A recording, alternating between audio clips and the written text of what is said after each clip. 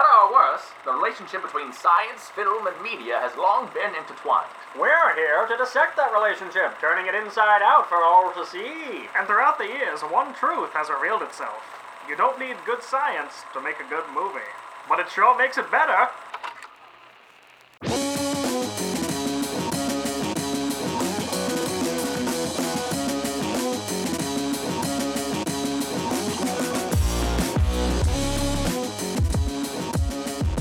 Hi everyone, and welcome to the Real Science Cast, the podcast where three highly qualified adventurers pick a movie and then pick apart the science.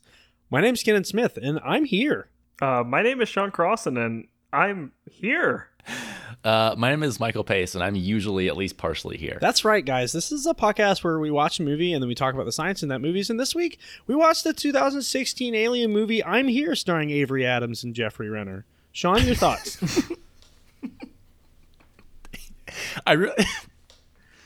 Sean, Did you say Avery Adams? I really liked Avery's performance was particularly moving in this film, I would say. I thought it was weird that the aliens' only lines were here for the whole movie. Boy, yeah. man, have I got egg on my face, because I've been pronouncing it Amy this whole time, and I'm so glad I didn't run into Avery, because, like, the spelling kind of threw me, but Avery... Yeah, now that I hear it out loud, it makes a lot more sense. Yeah, there's it looks does. like an M, but if you zoom in really, really, really close, there's a V, an E, and an R in there. It's actually just a silent. It's a silent M. It's a silent M, and then under the two little humps, there's the V and the E and the R. You just have to zoom in. Oh. I also really liked the performance by Avery Adams' sidekick, Jeffrey Renner? little hawk boy. Yeah, What? Jeffrey Renner? Little hawk boy. Jeffrey Renner. Who is it? Jeffrey Renner? Little hawk boy, LHB, as I like to call him. He did a very, very good job. The small bowman did do a good job of playing our science representative the small in this bowman. movie. Sean, your thoughts? Sorry, my room is flooded with some sort of noxious gas, and I guess that's why my voice sounds so weird when I keep trying to say Avery, but it keeps coming out Avery. I don't know why, but Little Hawkboy and Avery had a real good time talking with the people, the aliens from the space, and they said. They did. And then it was hard to tell what they were saying, which to be roughly honest. translated to "We're here, we're here, we're here." You know, I'm gonna crack a window and we'll see what maybe I can get some of this weird Avery gas out of here. You know? Okay, some of just those Avery fumes.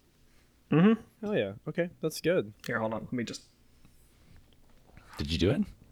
Mm-hmm. So should we do our Oh, disclaimers it smells so much more fresh in here. No, what if I wait? Hold on. What movie? Hey, Kenan, ask me what movie we watched. now? Sean, what movie did we watch this week? We watched I'm Here. Oh, damn it. Okay, hold on. Let me turn the fan on. Let me just get this going here. All right. Okay. Oh, yeah. Okay, it started to move. Uh-huh. Okay. It's starting to shift. Okay, You ask feel? me again. Yes. Ask me again. I think I Yes. cleared out some of the gas. Sean, what movie Right? did we watch this week on our science podcast? We watched Arrival. Oh, there we go. We watched Arrival, starring Amy Adams and Little Hawk Boy. Oh, damn it.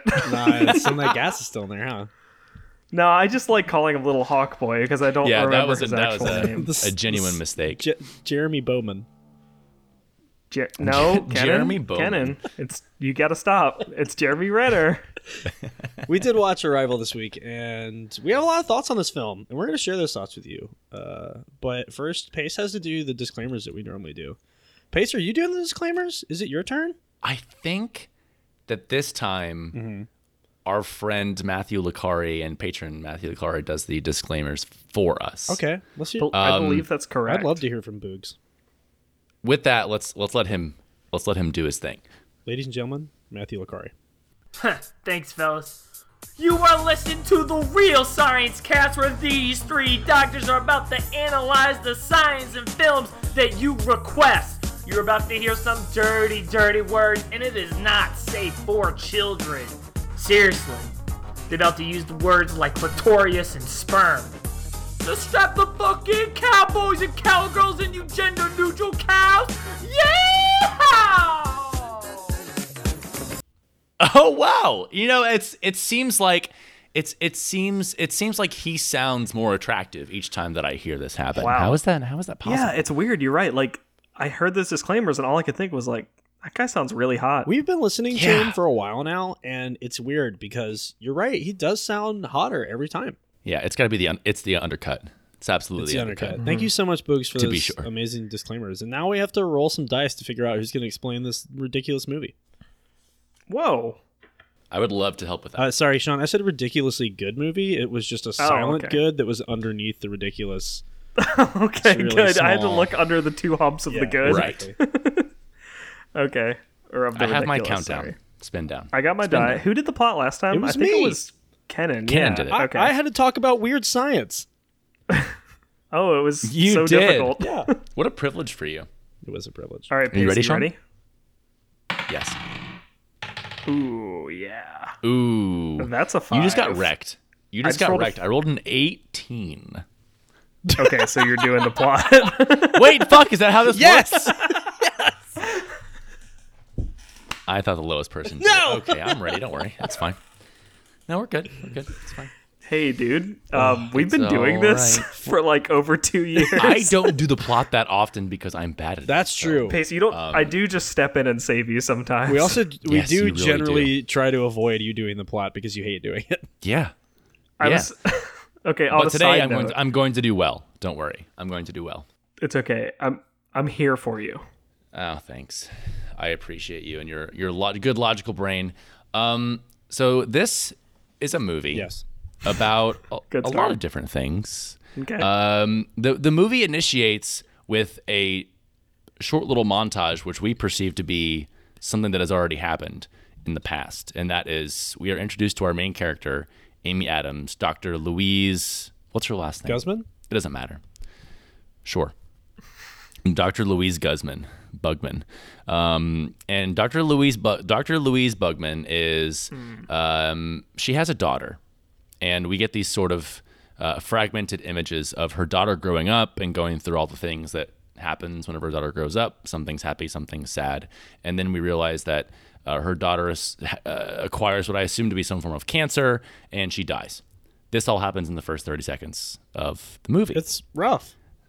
It's very sad. I was like, It's a tough start. really, really wanting to watch the movie Up because it was going to be more uplifting than that. Yes. And I was agreed. like, That's the ironic thing about Up with the title of that movie and everything. What was it? What if it was called Down? That could be a good fun twist. Well, that on was things. the opening Anyway, of the film. Was down.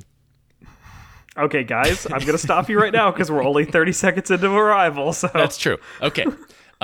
We then proceed into what we'll call like the main timeline of the film, or at least this is how we perceive it at this point.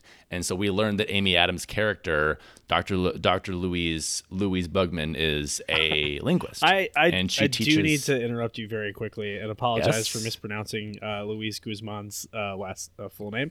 Well, she's a fictional character, Okay, so it's, all right, it's that's okay. fair. Go ahead. I'm has been so saying- sorry, Miss Adams. Bugman. So What did you say, Sean? I said you've been saying Bugman, so I don't know if Kenna needs to apologize.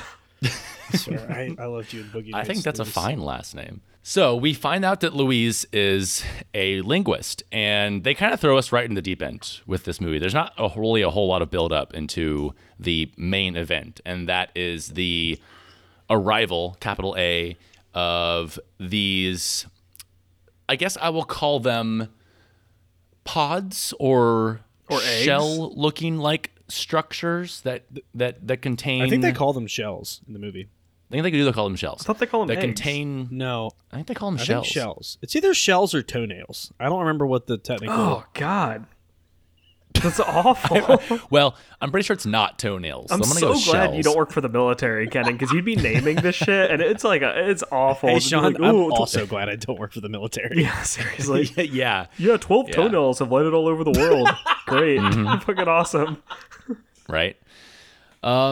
So essentially, these 12 shells have landed around planet Earth at different locations near countries of prominence. Once they have landed, the humans begin to interact with them, and in differing ways, varying upon the culture in which these shells happen to stumble upon.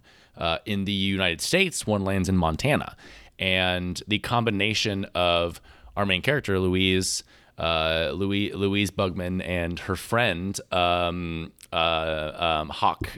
McCool guy, astrophysicist, astrophysicist Jeremy Renner, his character. They are tag teaming the goal to interact with these aliens, and so essentially it functions on a sort of time loop where I don't mean anything else by that aside from it's actually just a time loop, to where every 18 hours they have the chance to go up into these shells and attempt to communicate with these aliens. They realize that these aliens, their verbal spoken language is uninterpretable, at least for the purposes of this film. And so it they kind of rely. sounds, if I may, Pace, if I may. Please do. I'm sort of the impressionist on the show, so I'm going to do a little Yes. impression of these alien sounds, Oh, okay? yeah. Let's hear that whale song, baby. Oh, do them. So it kind of sounds like...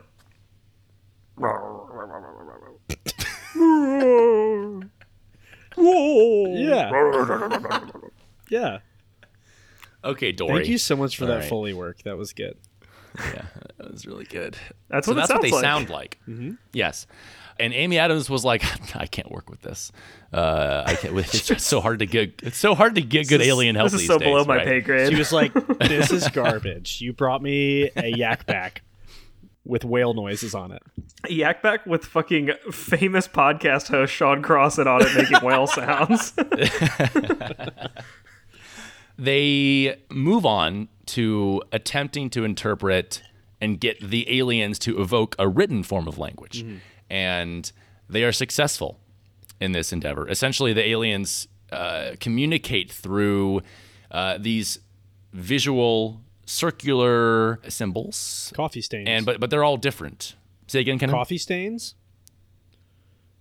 Coffee stains, is that what you said? Yeah. They do, or like a Rorschach blot, but in a circular shape. So they're all circular, but they're all slightly different in regards to their pattern and things. And they begin to realize this is how the aliens communicate. I'm going to do a slight montage. Do it. Please do. The next point of the next large portion of the movie is essentially them getting from point A, which is explaining to the aliens, this is what our basic vocabulary is. I am a human. My name is Louise. To the point where they essentially have a word bank with all of these sort of associated alien symbols that they have now somehow interpreted to represent certain ideas. And so it's important to note that while all this is happening, other countries and other regions of the world are doing the same thing. They're trying to communicate with these aliens, and they're doing it in different ways. Inside of 12 other and toenails. And they say that there's no like real pattern to where the toenails are. Hey, Kenan. I'm going to have to stop you right there. I was just assisting with the plot of the film. No. I think Pace was doing a great job, and you're ruining it with your toenail smut. I mean, tune it. Ooh, is that the stuff underneath No, toenails? stop. Stop it. Stop it. This is awful. Stop it. I'm going to quit the show. We can't do this. Liar. You can't quit us. You're right. What would I do on Wednesday nights? I don't know. Anything Go else. on dates or something with your wife. So while all of this is happening, it's important to know that every other country is also attempting to communicate with these aliens, and some are having different results. And there are certain regions of the world, like China, Russia, Sudan, who are threatening the aliens and essentially ordering them to leave, or there will be aggressive action. Yeah, and this is like also kind of attributed to, like in the movie, they attributed to the way that the these other cultures are trying to interact with the aliens. So like, Yes. they make this point in the movie about how like the Chinese are using mahjong to like try and understand them, but then Which is a game. right, yeah, and then Amy Adams is like, oh, but in games there's only one winner, and then it's like Unless you're playing co-op. yeah, they should have Right. played a co-op game like They should have played a co-op game. Call of Duty. Could you fucking like, imagine this movie where they're like like, Pandemic would have been What fun. if they played Cooking Mama together? Yes. could you imagine if they were literally like, okay, Amy Adams is like getting a whiteboard and teaching them, English by some like writing some words out and demonstrating their actions, and the Chinese are they set up their fucking LAN party and they're playing Call So of Duty fucking good. with the aliens. The heptapods are no scoping 6-year-olds on fucking line. you just hear like raw, and then like they're like, yeah, nice. That word they was had noob. 7 limbs. They should be very good at these games. Oh, weird. right? This new So- symbol says, go get your dad. I'll fuck him up. 1v1 me, bro. Good. Anyway, this essentially leads to a situation where the entire world is kind of on edge, and are unsure what's going to happen if we're going to sort of initiate violence against these aliens in their shells. And essentially, while this is happening, while things are getting very tense, Louise, our main character, is having some realizations about the aliens and their language.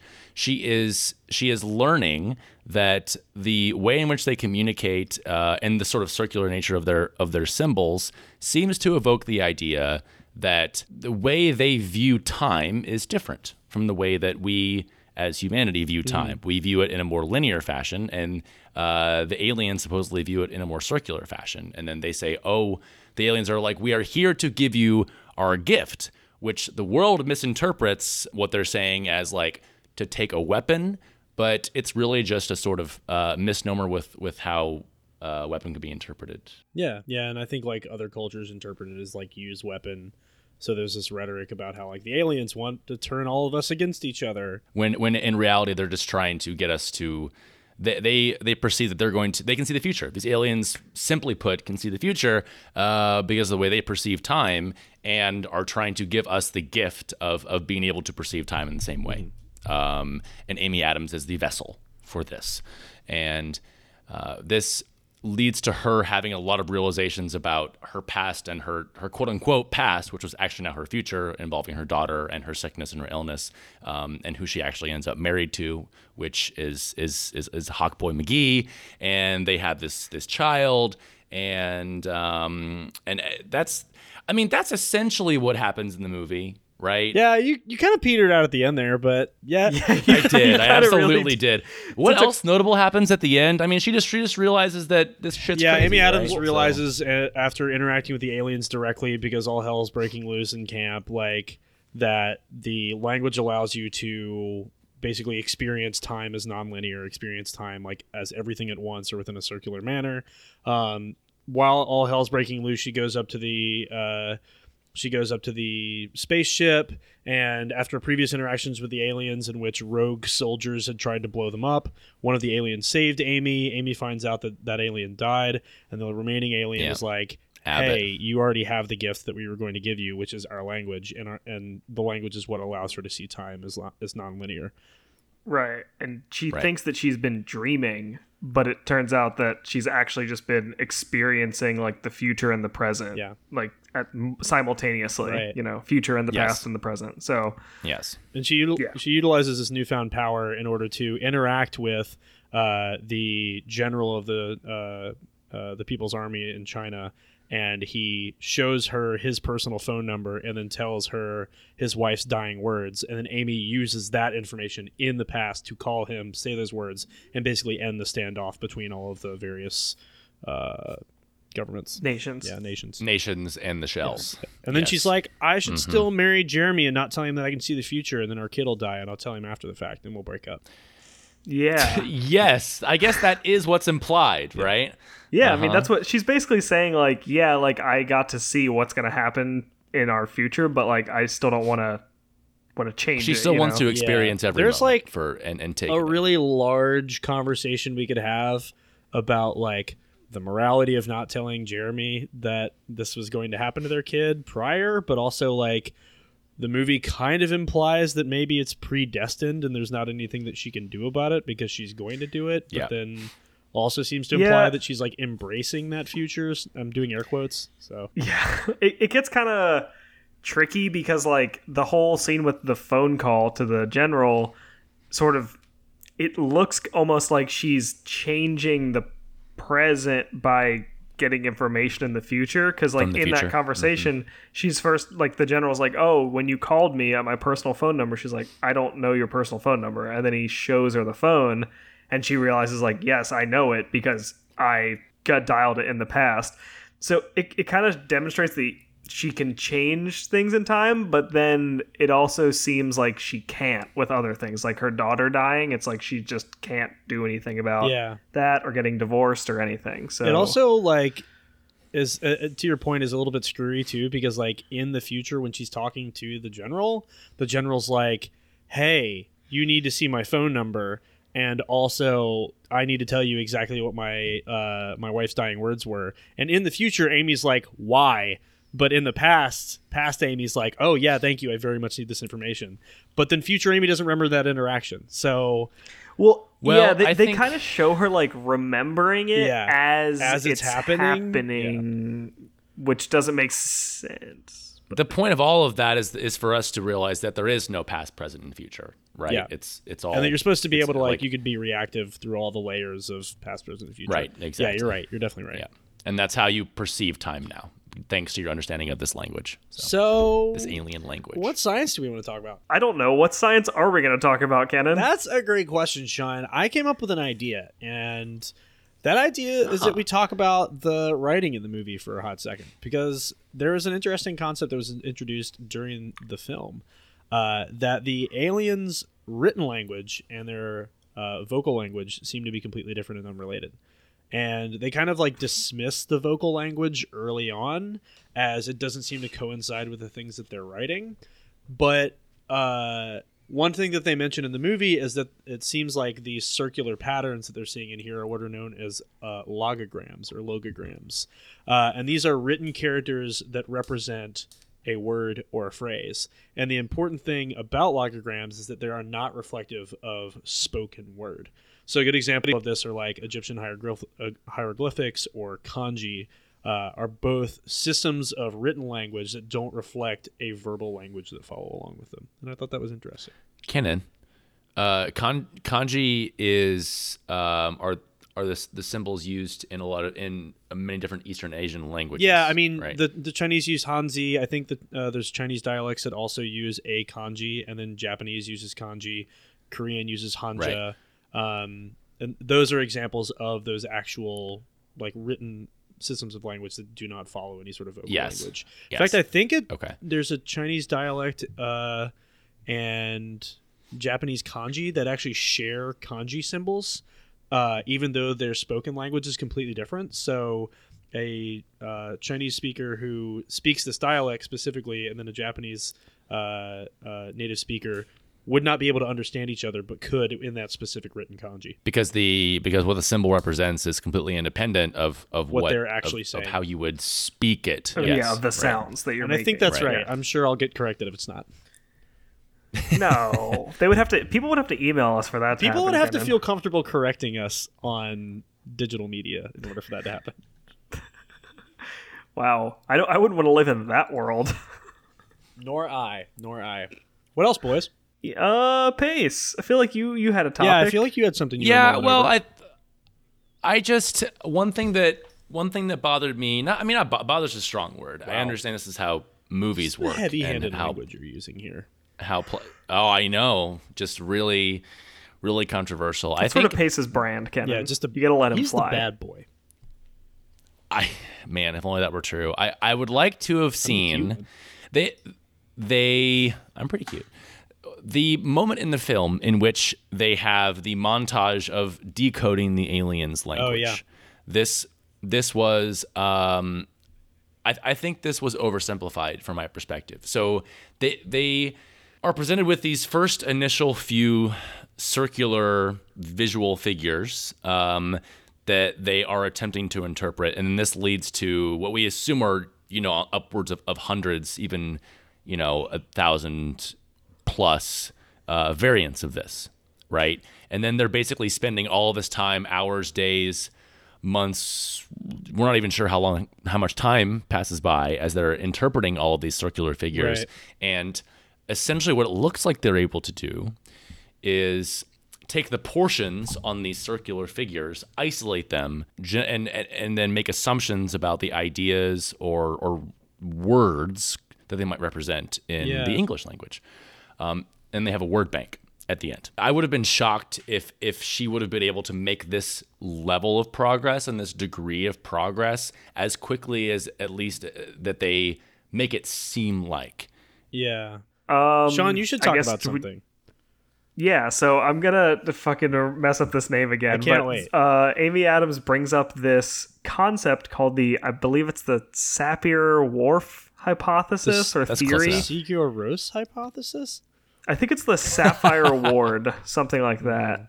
Sapphire But- Ward The sounds right. Sapphic waffle hypothesis? Sapphic waffle. Okay. You mean Sapphic pancake, or perhaps a nice Sapphic? Okay, Sapphic now I don't crepe. remember what it is. Is it the Sapir-Whorf? Is that what it is? Saphir, Saphir? the Sapir Whorf hypothesis. And basically, what in the movie Amy states this as is it's the theory that if you immerse yourself in a language, that you are able to, I guess, your thoughts are a consequence of the language that you are learning. So you are able to think in a new way that you wouldn't have before by learning this language or being like completely immersed in it. So that sort of just gets to the concept that your thoughts are a consequence of your language, right? So like when you're thinking about things, you're not necessarily always thinking in words, but you're thinking in ideas, and these ideas are based on a construct of like your social interactions and your ability to communicate with the outside world, which for most people is done through some sort of language, whether it be visual or audible or written. It's done in some way like that. A form of And so that the idea is that like without that input of language, you wouldn't be able to think the same way. Yeah, I mean, it harps on this idea of something called linguistic relativity that does exactly what you're saying, that like the structure or the way that a person communicates basically affects their cognition. And there are two schools of thought on that argument. That like one of them is that it shapes your worldview, so it influences your thoughts and decisions. And then the like stronger version of that argument is that like it physically alters the way that you perceive the universe. And that's what the latter half is what they're trying to harp on here. Trying to get to in this movie too. Yeah. Well, and like the latter half is they take it and they run with it in they this do. movie. Yeah. I think obviously the leap in the movie is a little more than is realistic based on Far-fetched. this theory, obviously, but like I think it's the concept of the theory is definitely like a factual thing. Like if you imagine someone who's, born blind, right? Like their thoughts are not going to involve visual input because they've never received any like their whole life, right? So, or same for someone who is born deaf, like they're probably thinking in some form of sign language or some sort of visual cues because they've never had audio cues. So like, and that is a different type of language that we would not think in because our language is a combination of everything. Right. It's the visual and the audio. It's a change in that type of communication. Yeah. I want to do something that we've never done on the podcast before. Just real quick. This should not take long, please. Sean, can you tell me if you could have one wish right now, what would it be? Real quick. First one wish. To eat dinner. Okay. Pace? You're gonna use your one wish on dinner, hungry. Sean? I panicked.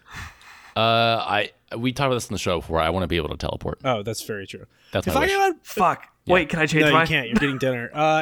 God damn if I could have one wish, I wish we would find somebody who knew more about this. Oh, well, wouldn't that be Wouldn't it be good if we could just like interview a person real quick? Yeah, that sounds good. Let's just do that. Yeah, let's just do that. Yeah, so in the studio we have with us Kelly McCardle, graduate student at UNC in classical philology. Mm-hmm. Okay, do you want to introduce yourself to the listening audience? Like more than that? Yeah. Tell us about say some you. words about who you are as a person. Yes, Hi, Kelly. please. Welcome to the studio. Hi.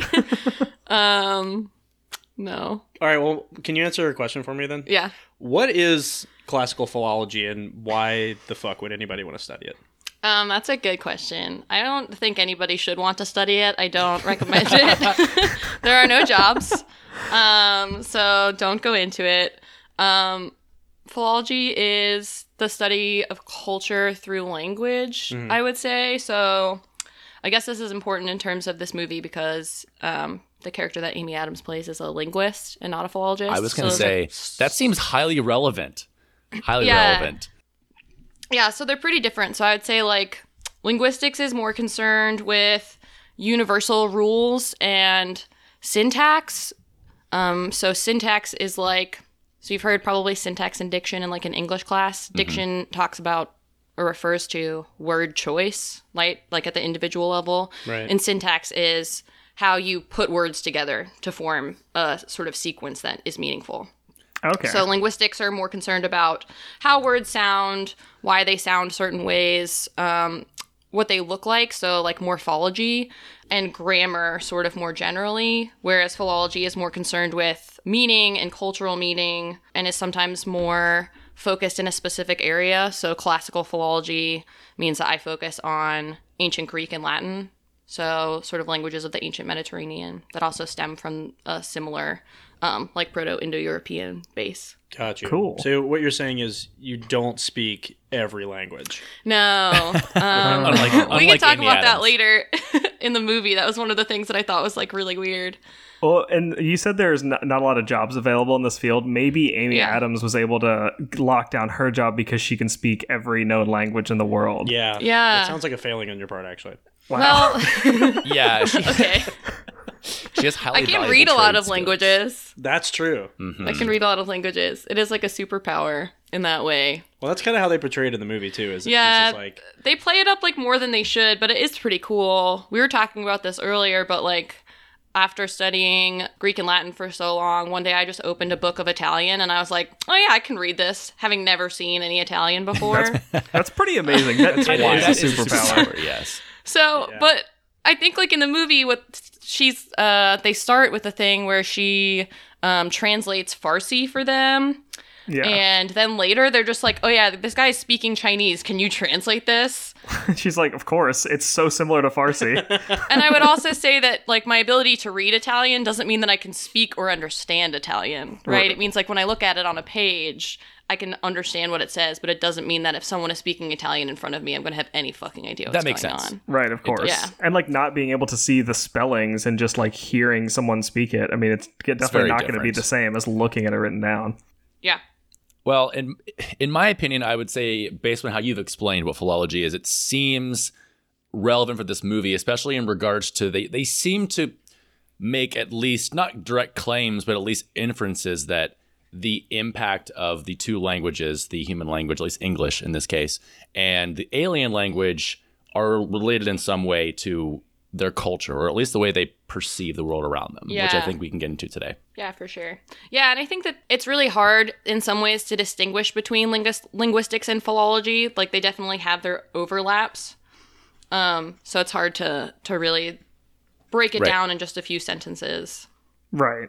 Well, they I differ. mean, that's why you're here, because if people ask us, we just say like, yeah, it seems fine. Seems good to us. It's like, well, they both involve words, so Yeah. Yeah.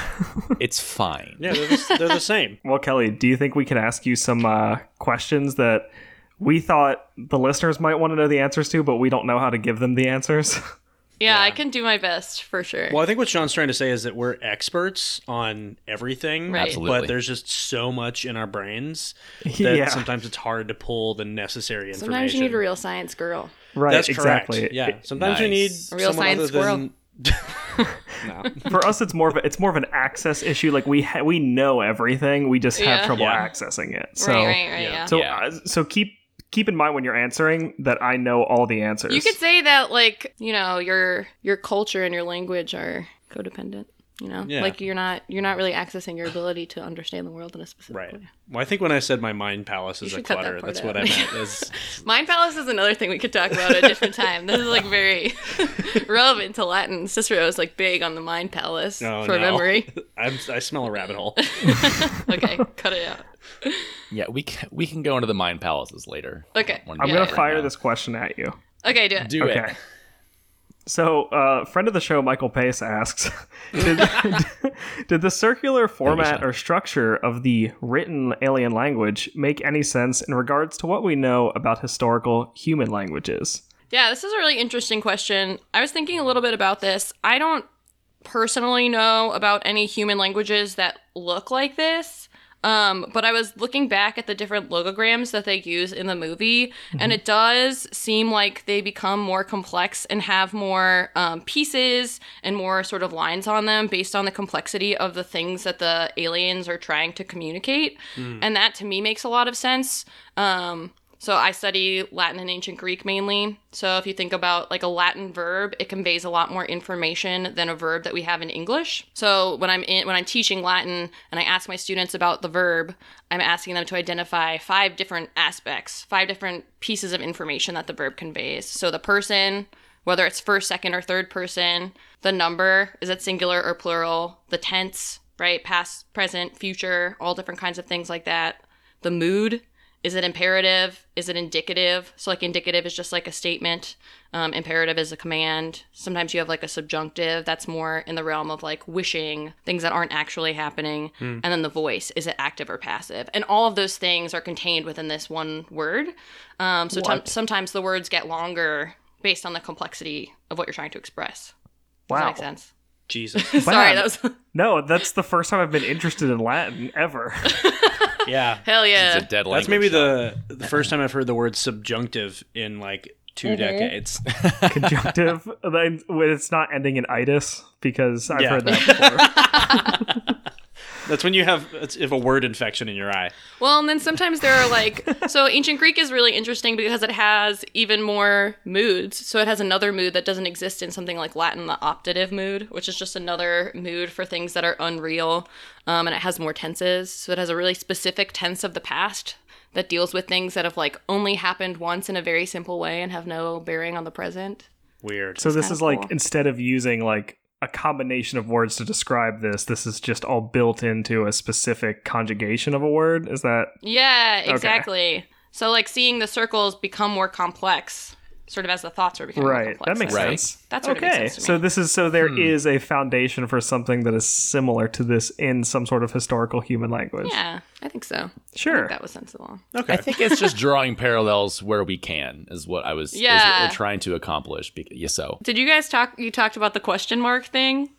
yeah. Already? We mentioned Oh, yeah. it We briefly, briefly, yeah. That was did. fucking insane. I just want to say that Yeah, the little from like, oh, just put a little squiggly on there, and now it's a question. it's just a like, little swirl. well, Question marks have curls. so like I mean it just doesn't there's no logic behind it at all, not only because where is she getting that from, but also like there are languages that don't have punctuation. So like Latin in its like ancient inscriptions has no punctuation, and instead what you get is an enclitic, which just means it's like a series of letters that you tack on to the end of the word at the beginning of the sentence that indicates that what's coming is going to be a question. But it's not like a mark Right. anywhere. So, like- it's just extra letters. So that was very much like taken from like an English style question, like English language Yeah. question mark. Yeah. So what you're saying is that Christopher Walken is a Latin scholar What? because he doesn't use any punctuation ever. Oh, I thought you were gonna say Christopher Maybe. Walken just adds on random sounds to the end of his words.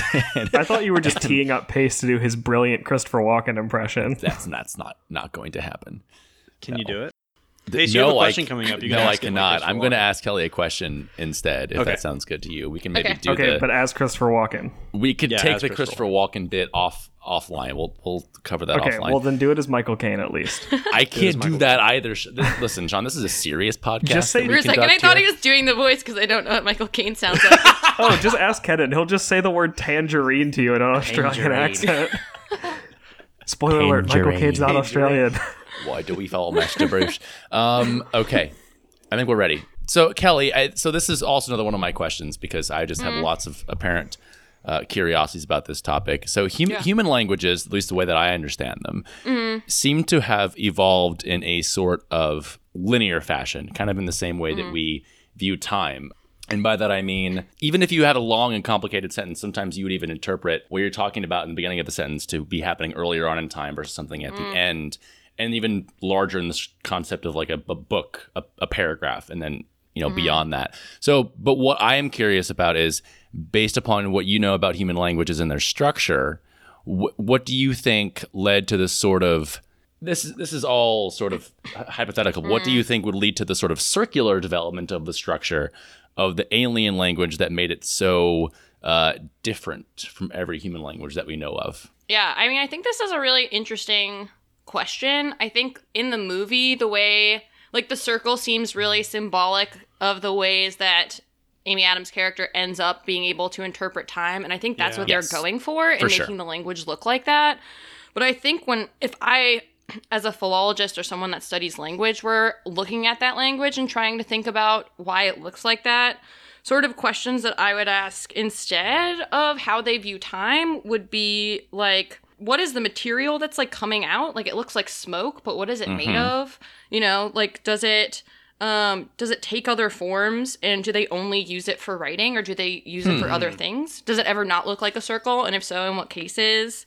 And then also, I think, like, can they see? Like, I guess they can see, but we don't know how they see. We don't know what things look like to them. We don't know how they read or if they read. You know what I mean? Like, there's so many questions that have to do with, like, the visuals.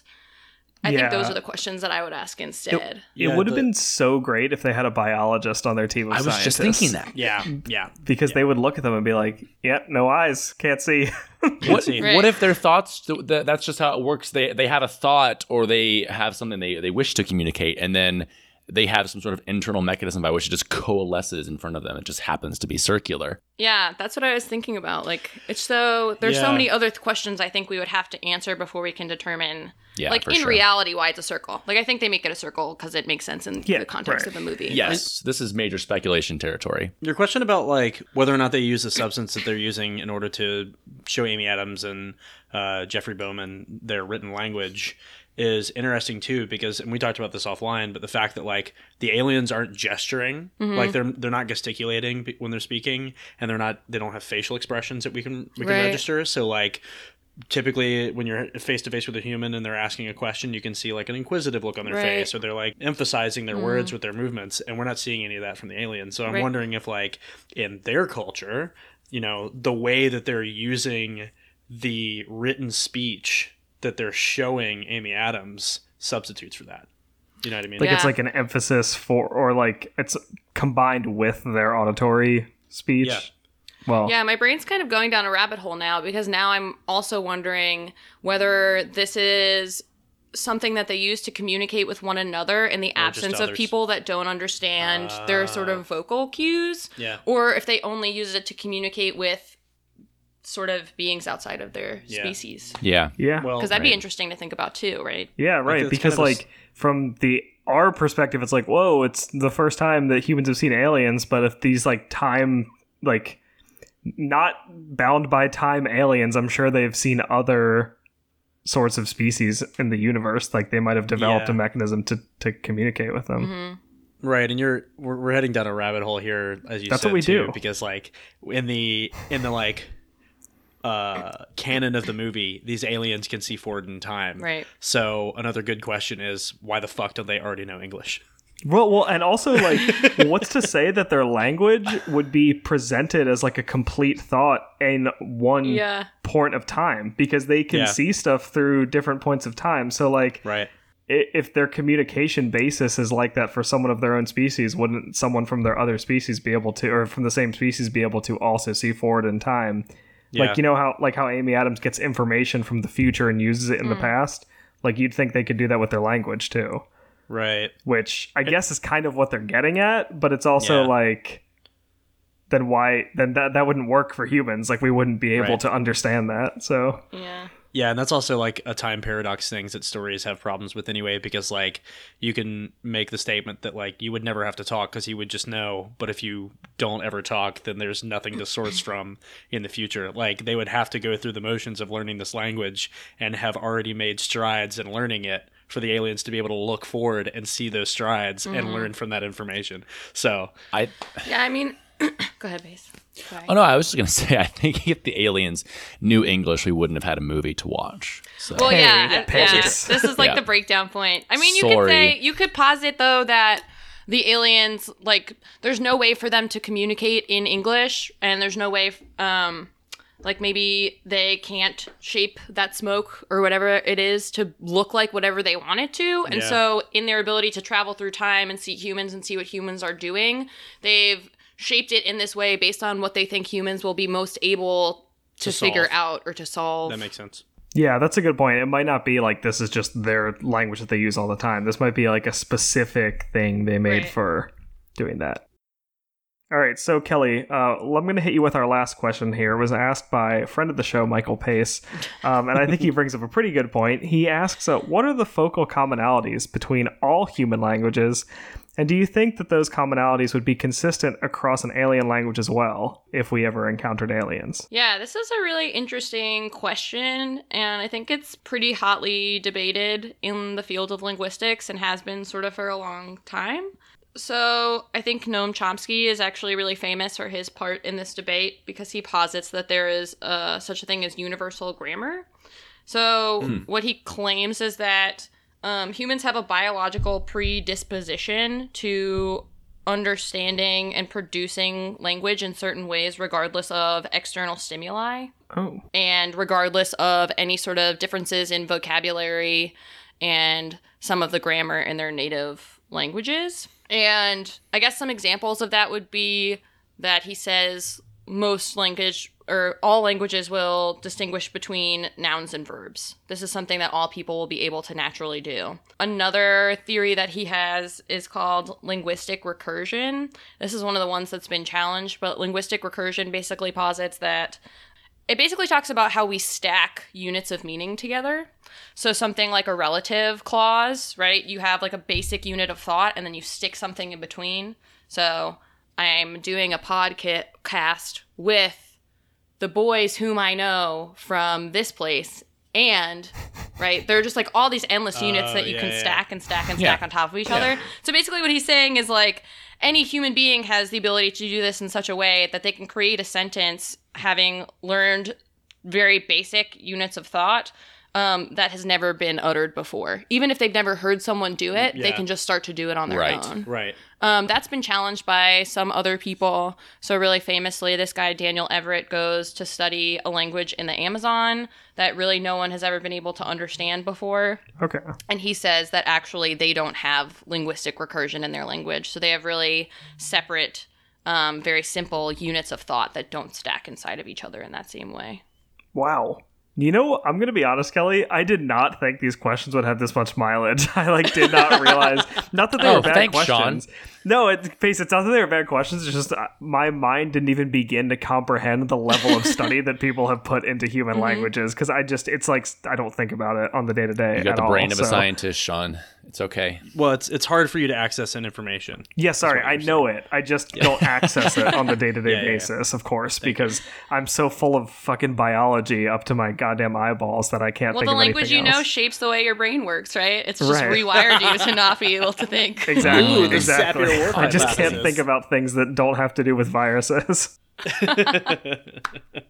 That's cool though. So I wonder. So I guess if there was, it sounds like if there was some sort of universal aspect of all language that people are theorizing about, it still does seem that it would be, to me, pretty specific to humans. But I That's guess the whole theory. yeah, like Or if it's aliens Chomsky's were theory. human-like, like they interacted in a society and stuff, then maybe they would also be able to pick up those basic things. But I feel like if you had aliens that were like a hive mind alien or something, they wouldn't Right. understand some of the things that we, like the concepts that we talk about as like individuals. Yeah. Well, also like thinking about how human language, like so language very specific to human speech, and what am I trying to say? Like evolving alongside how humans have evolved. Like our physiological makeup, like the actual speech center of the brain. This is like another aspect of Noam Chomsky's argument, right? That like the way that we use language and understand language has evolved alongside people. And so you can assume that these aliens have had a completely separate line of evolution. Yeah. And so like their methods of communication and therefore understanding languages, even if they don't know them, could be different. Yeah, that's right, exactly.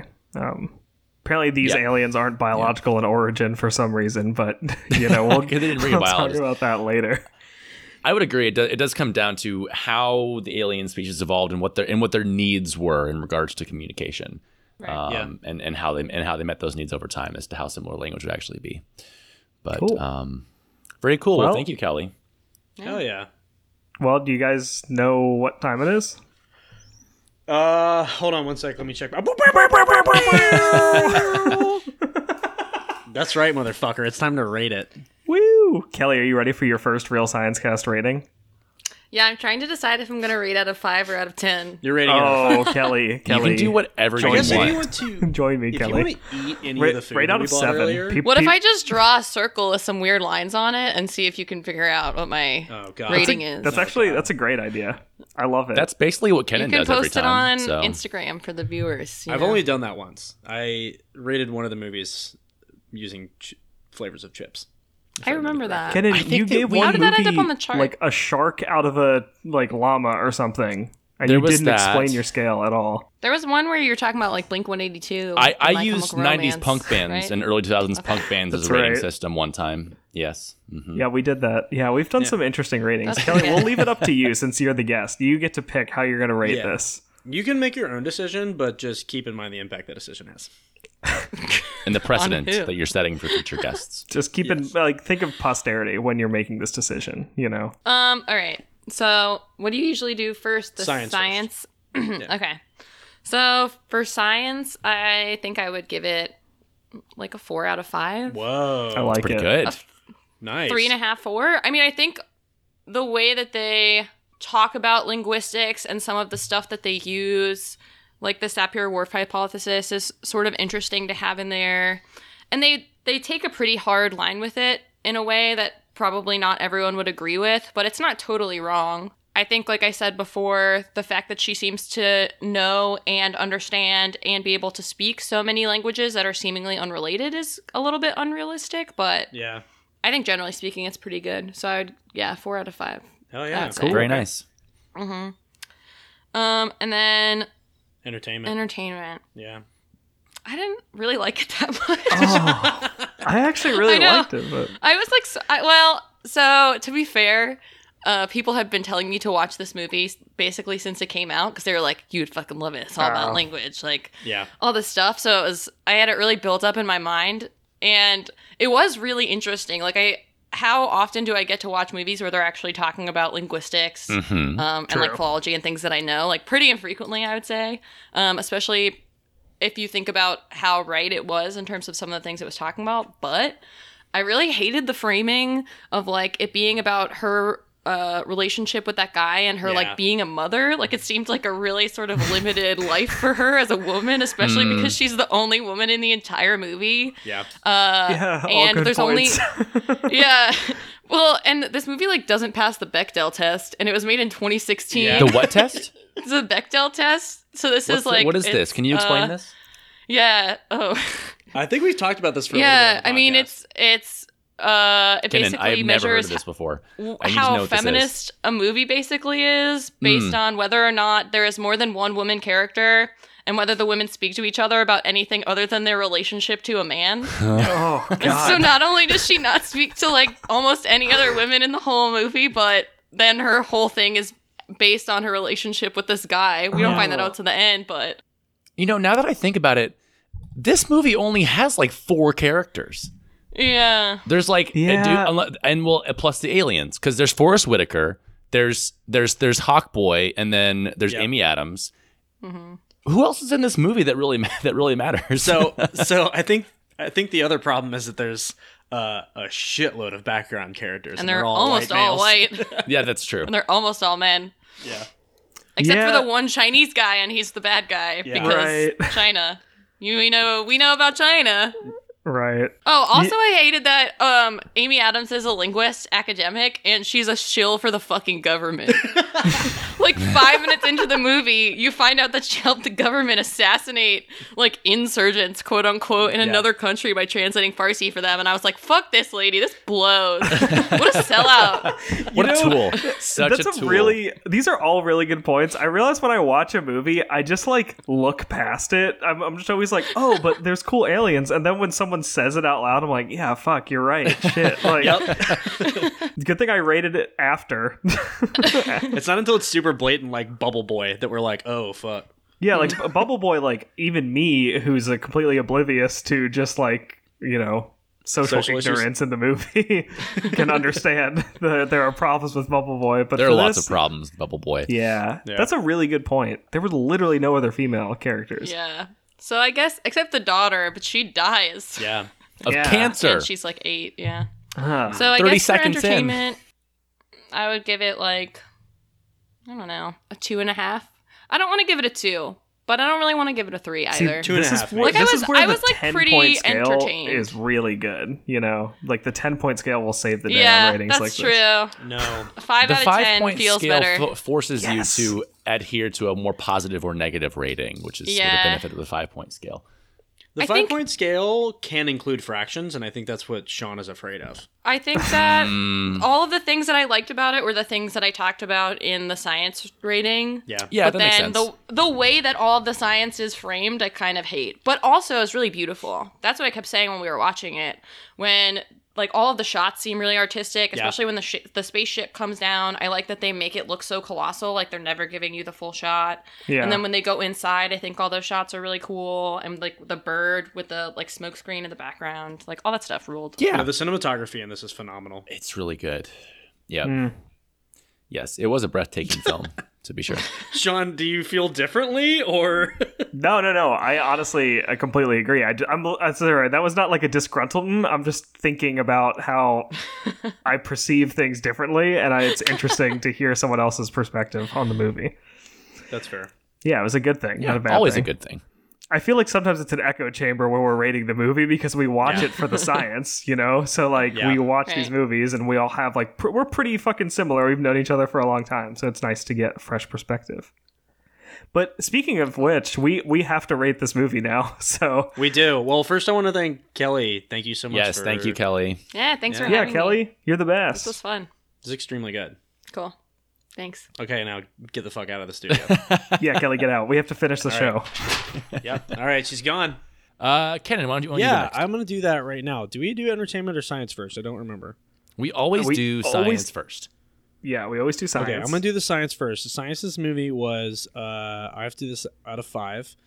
Science of this movie was 2 out of 5. Yes. No, hold on. No, the hold science on. in this movie is a 3 out of 5. I'm gonna give it a 3 out of 5. Even though they set up 2 impossible scenarios, and that's that one person knows everything about all languages, and that 2 nuclear physicists is bearable to be around. I thought Fucking got him. thought the science in the film was actually like fairly well addressed, obviously up to the point where they just like run fucking buck wild with it. But the folks who made this movie did their homework, which I thought was admirable. Hopefully the interview that we just did with our expert agrees with what I just said, or I'm going to sound like a real dipshit. And as far as the entertainment goes, I like this movie a lot. I'm going to give it a 4 out of 5 only because I didn't like the ending, like the very, very ending. Like the very ending. But who wants to go next? Okay. I'll go next since I took a sharp breath there, indicating that I'm ready to talk. Indicating that I am about to engage my speech muscles. Vocal cords. Gonna engage my speech muscles and make sounds that can be Your interpreted spuzzles. into Do it. concepts by the listeners. Indicating that I'm ready to engage in a linguistic inquiry. All right. It's me, anybody. Do it, Sean. I'm gonna give the science a 5 out of 10. Because That's same thing Kenan That's said. misleading. I think that like the groundwork they lay for this whole scenario is like very well thought out. But obviously, I can't just give them like a 10 out of 10 because the end of it is, I think it's a little too far fetched. Like you Right. can't really time travel from learning a language. But I like where their head's at with this theory. As far as the entertainment goes, I'm gonna give it a 10 out of 10. I really liked this movie a lot. If I could change one thing, I would love to not have like a little girl die of cancer because it really bummed me Yeah. out when I first started watching. Hey, It increases the emotional impact. this movie could have Yes, it just does. not included the little girl. Like, this movie could have been about Amy Adams remembering Jeremy Renner dying and then deciding to marry him anyway. Which is like not sad at all, of course. That is still Like, fucking sad. Like, it didn't need... Ah! no, you're right, but I'm but changing my like, entertainment rating when you're done. it was still good. It just was, I was super sad, and I don't like being sad. So, but I'm gonna give it a 10 out of 10 despite that. That's a weird mood for 2020. I love being sad. Oh, okay. Well, Pace, what do you think? Yeah, I mean, I more or less agree with you guys. I think I'm going to give the science a 3 out of 5, Nice. and I mostly because I think that their base for the scientific significance of the film was a good one. I think that referencing the Sapir-Whorf hypothesis and at least getting the baseline idea for what it is somewhat accurately, and then just saying we're going to make this fun for a movie is fine. It's entertaining. I don't think anyone's going to walk away from the movie and be like, I'm going to go learn French so that I can, see into the Travel you through know, time. See the fourth travel through dimension. time. And so that's I think overall the science was the baseline was good. They just extrapolated upon it to make the movie entertaining. What about the entertainment? For the entertainment, I'm gonna give it a 4 out of 5. I liked it Hey, as a there we good go. movie. I especially liked it because it, us being, I'm not sure, I can't speak for you guys, but me being a life scientist, I don't know a whole lot about the basic sort of concepts of language, and it helped me understand that in understanding different languages can really affect your worldview and the way that you perceive the world around you, and there are a lot of differences in the ways that languages are a reflection of different cultures, and I have a new appreciation for that. So I enjoy the movie for that reason as well. So. I am gonna change my rating to a 3 out of 5. I really like this film, but I'm grumpy again about the fact that they made the sad parts of Amy Adams' life about her uterus, and that there was Okay. one female character in the whole film and one black character in the whole film. Okay, thanks, Kenneth. The movie was made in 2016. And with that, I think that's it. we can do some listener I hope questions. the sequel's better. Yeah, there will definitely be one well, of they're those. making It's called Arrived. I'm sorry, it's called We're Back. It's called Oh, We're Back. That's right. We're back. It's called 3,000 Years Later. Hey, help us Nice. finish that puzzle. We're down to 3 pieces. That actually would be we left good. Him here. I would appreciate that. So I gotta do the quotes. Gotta do it. Oh, fuck. All right. So do the jingle. Hey, people like the quotes, All Kenan. right, I need you to pick a musical genre for the jingle. Kenan, I'm not the one making the jingle. You pick the fucking genre. We got our fucking one Yeah, Kenan. curse word in there. You bitch. The jingle section for the upcoming quote section.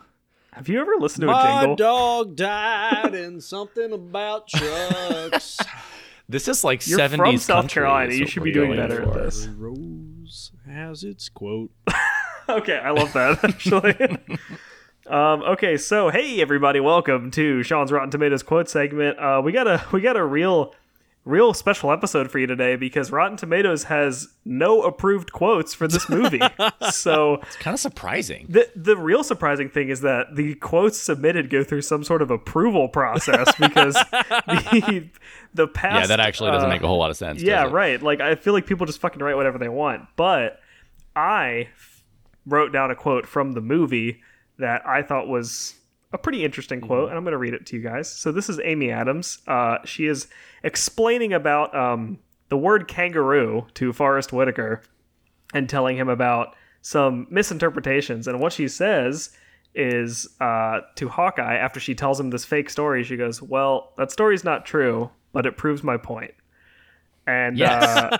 I just want everyone to know that not all scientists do this. Yeah, so- this is bad SciComm. They do. They Just do. so do it. everyone's No, aware. They definitely do it. But it was a really Yes, good line in the It movie. was a good line in the movie. I looked up It's the tagline for the film to try and say something funny in lieu of there not being any really shitty Rotten Tomatoes quotes.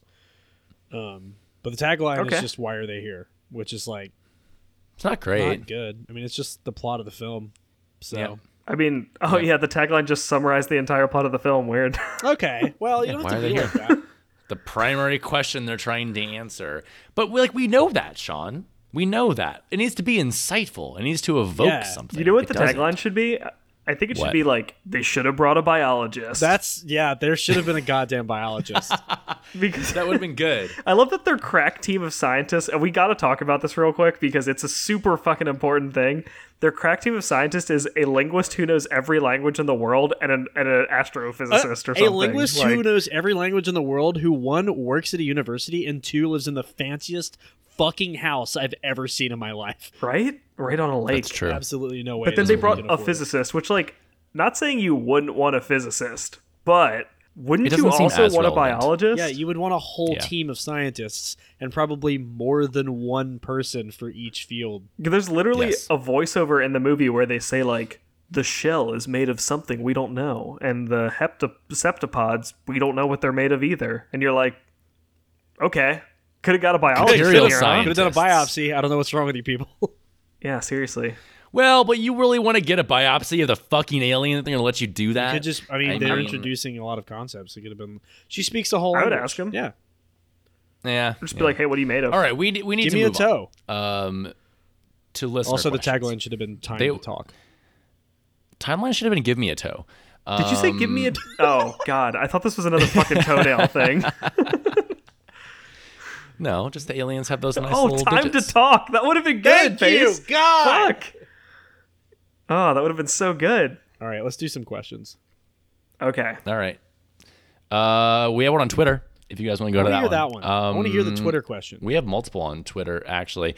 This first one comes from Jeremy Montoya at Jeremy H. Montoya on Twitter, who we missed your question last time, Jeremy, because we are awful podcasters, and you should give us a 1-star rating. Whoa, on iTunes. stop. No, stop, give us a stop. 5-star. No, I Back don't up, mean back it. up, I'm just back up, joking. back I'm just joking. In our Space, defense, space. in our defense, at that time Jeremy wasn't a friend of the show, but now he's a friend of the show. Now So he's we a have friend to of the show show, him the okay. therefore due we will- respect Yep. of talking about him and how much we love him on the air. Yep. Okay, Yep. And we perfect. do. It's true. So, Pace, what did Jeremy ask us? So he just recently listened to the episode on 2001, A Space Odyssey, and he had a question for us Oh, yeah. about how we show evolution in a new environment. So if a species has to adapt to a new challenge, how would they go about doing that? So, for example, if we encountered a new situation in which we as humans had to breathe through a new apparatus, and a new generation of humans and next generation of humans does it better than the ones before, is that adaptation or is it evolution, and is there a difference? So a couple ideas come to mind here, Jeremy. Let's hear it. What was I going to? Okay.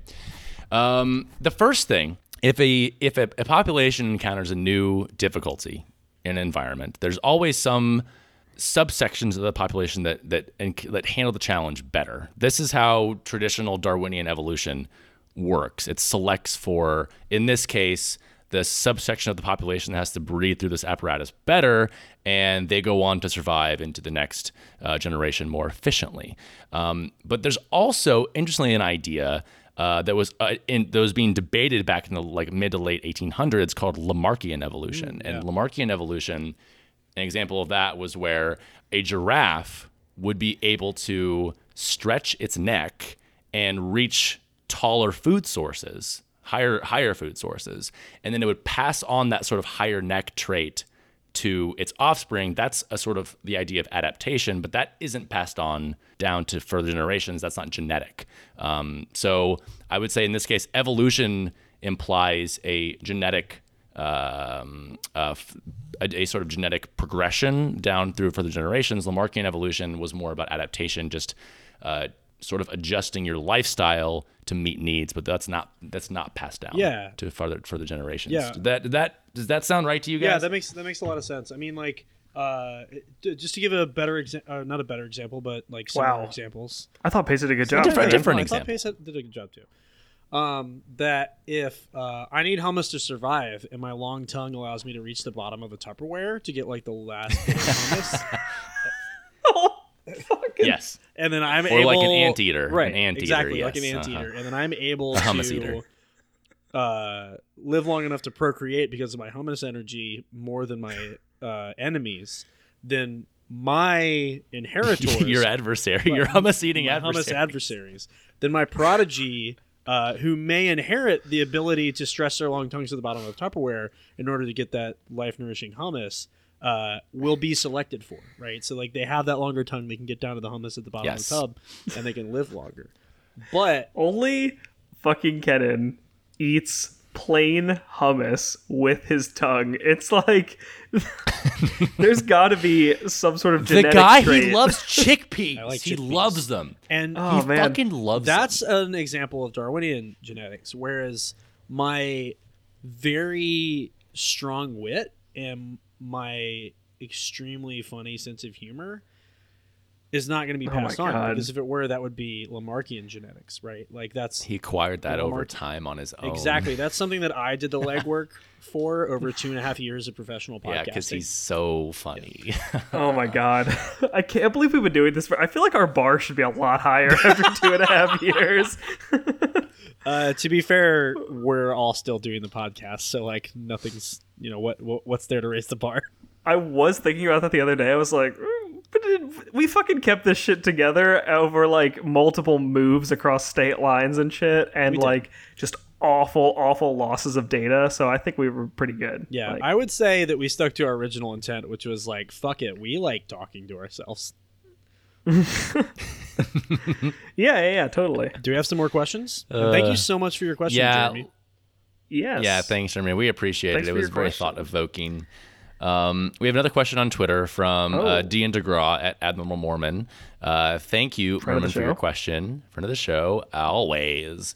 Aside from more/better access for those who use it out of necessity, what would be some benefits of using ASL, or American Sign Language, in a laboratory setting? I don't know about a laboratory setting, but I have a great real world example of how people who can hear fine were using ASL, and it was amazing to me. Oh, let's hear it. So my wife is an audiologist, and for those of you that don't know, audiologists work with people with hearing loss.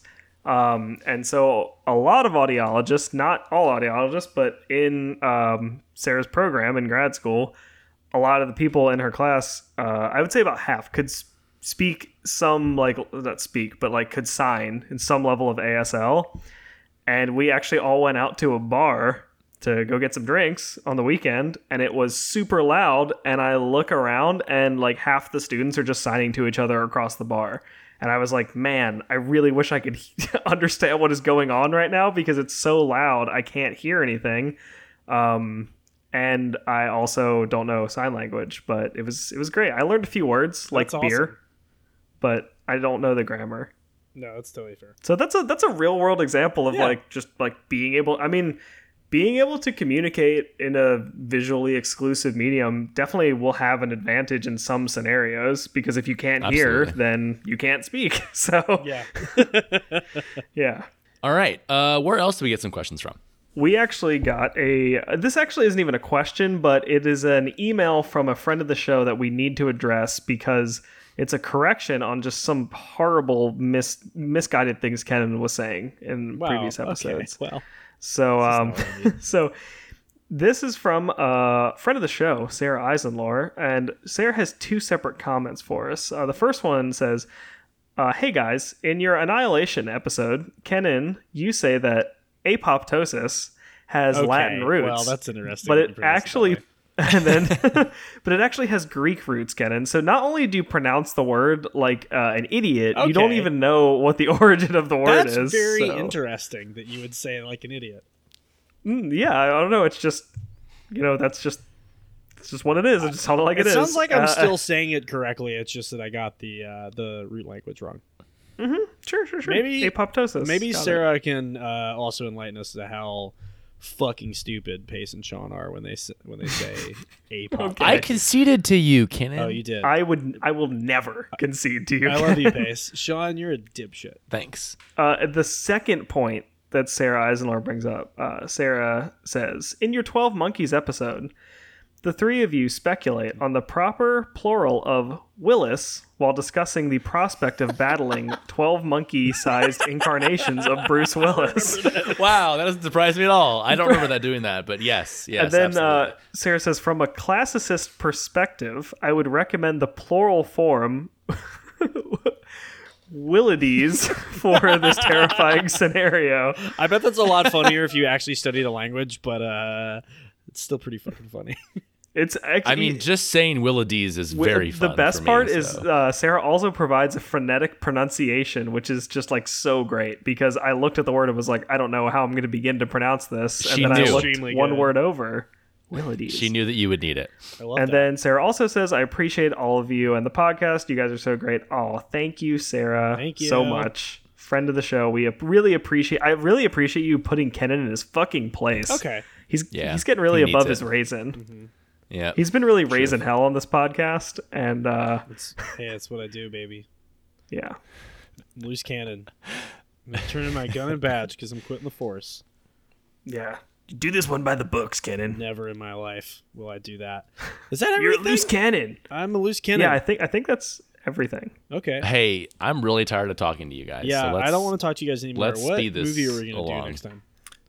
Well, Oh, next time we are going to be watching the movie Outbreak, which I believe is from 95. That sounds Or right. 80 Dustin Hoffman's in 85, it. So Yes, and the reason we're doing Outbreak is because we already did Contagion, and people have probably heard in the news about this new coronavirus that's going around, and we figured, it would be topical to do a movie that has some sort of, semblance to a disease outbreak. I haven't seen Outbreak yet, so hopefully it's not trash. not trash, but yeah, so we'll talk about stuff like that, and maybe we'll actually have a topical episode for once. And speaking of topical, everybody out there, use hand sanitizer. Because coronavirus has a lipid bilayer, which means it has a membrane on the outside that can be disrupted by alcohol. So use hand sanitizer frequently in this coronavirus season that we're currently experiencing. That would kill the virus, by the It way. will It would do that. disrupt that lipid bilayer and kill the virus.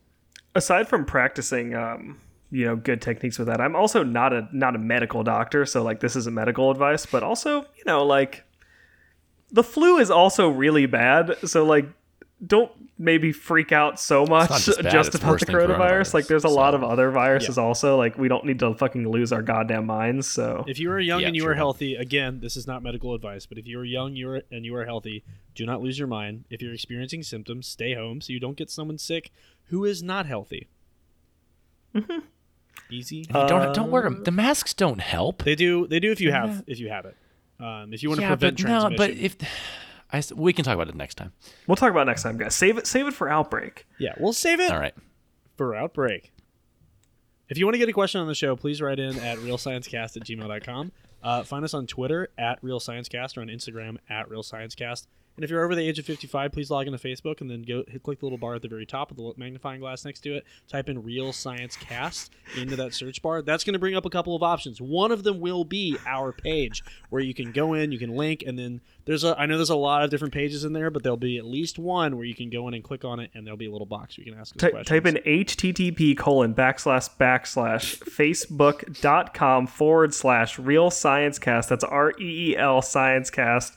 And that will take you to the URL for Uniform for Resource our Locator. page. That's right. Please ask us questions and we will answer them on the show. And also, if we've said anything that you disagree with and you're an expert and you can verify your claims, then please write in and tell us that we've said something wrong and we will correct it on the show. Because Yeah, we right love into it. Kenan. Write into Kenan and tell me about how I'm pronouncing a word right, but I got the roots wrong. Yep. Debatable. I agree with that. If you have any questions about cats, you can send them to realsciencecats@gmail.com. That's a pro. They come on after us. That is correct. But it's still it's relevant. Just send those. Yeah, it's still a good show. We checked their email for them. It's a long story. We do. They're We've entered they're really a needy. We've entered a blood contract with these folks, but they're good Yeah. guys. Let's think. Otis. Oh, nice. Otis. No, Yeah, wait. yeah. Pace Otis. has got it. Otis. We have to thank Otis McDonald glad you said for his song Third Eye Blimp I was about to that end we the show. use to begin and end the show. Thanks, Otis. Thank you, Otis, for the use of your song. We appreciate it. And thank you for listening. Actually, thank you very much for listening. Yeah. We've Yeah, talked about how long seriously. we've been doing this for a while, a couple times this episode, and thank you for keeping this going. If no one Thanks to our listened, we wouldn't patrons. do it, so Yeah, I mean, Kenan still would, but that's just Kenan. that's just because I like to hear the sound of my own voice. Pace definitely wouldn't. So No, there's no way. It's 9 o'clock. Pace should be asleep by now. It's true. It's almost my bedtime. Time to wind down. Nighty night. All right. My name's Kevin Smith. My name is Sean Crossan. I'm Michael Pace. And remember, guys, you don't need good science to make a good movie. But you do need to wash your hands so you don't kill anyone. You know what? It's never a bad idea to wash your hands. There's no wrong way to wash your hands. Especially when you that is poop as often incorrect, as Kevin. Ken does. That is incorrect. There's a very wrong way to wash your hands.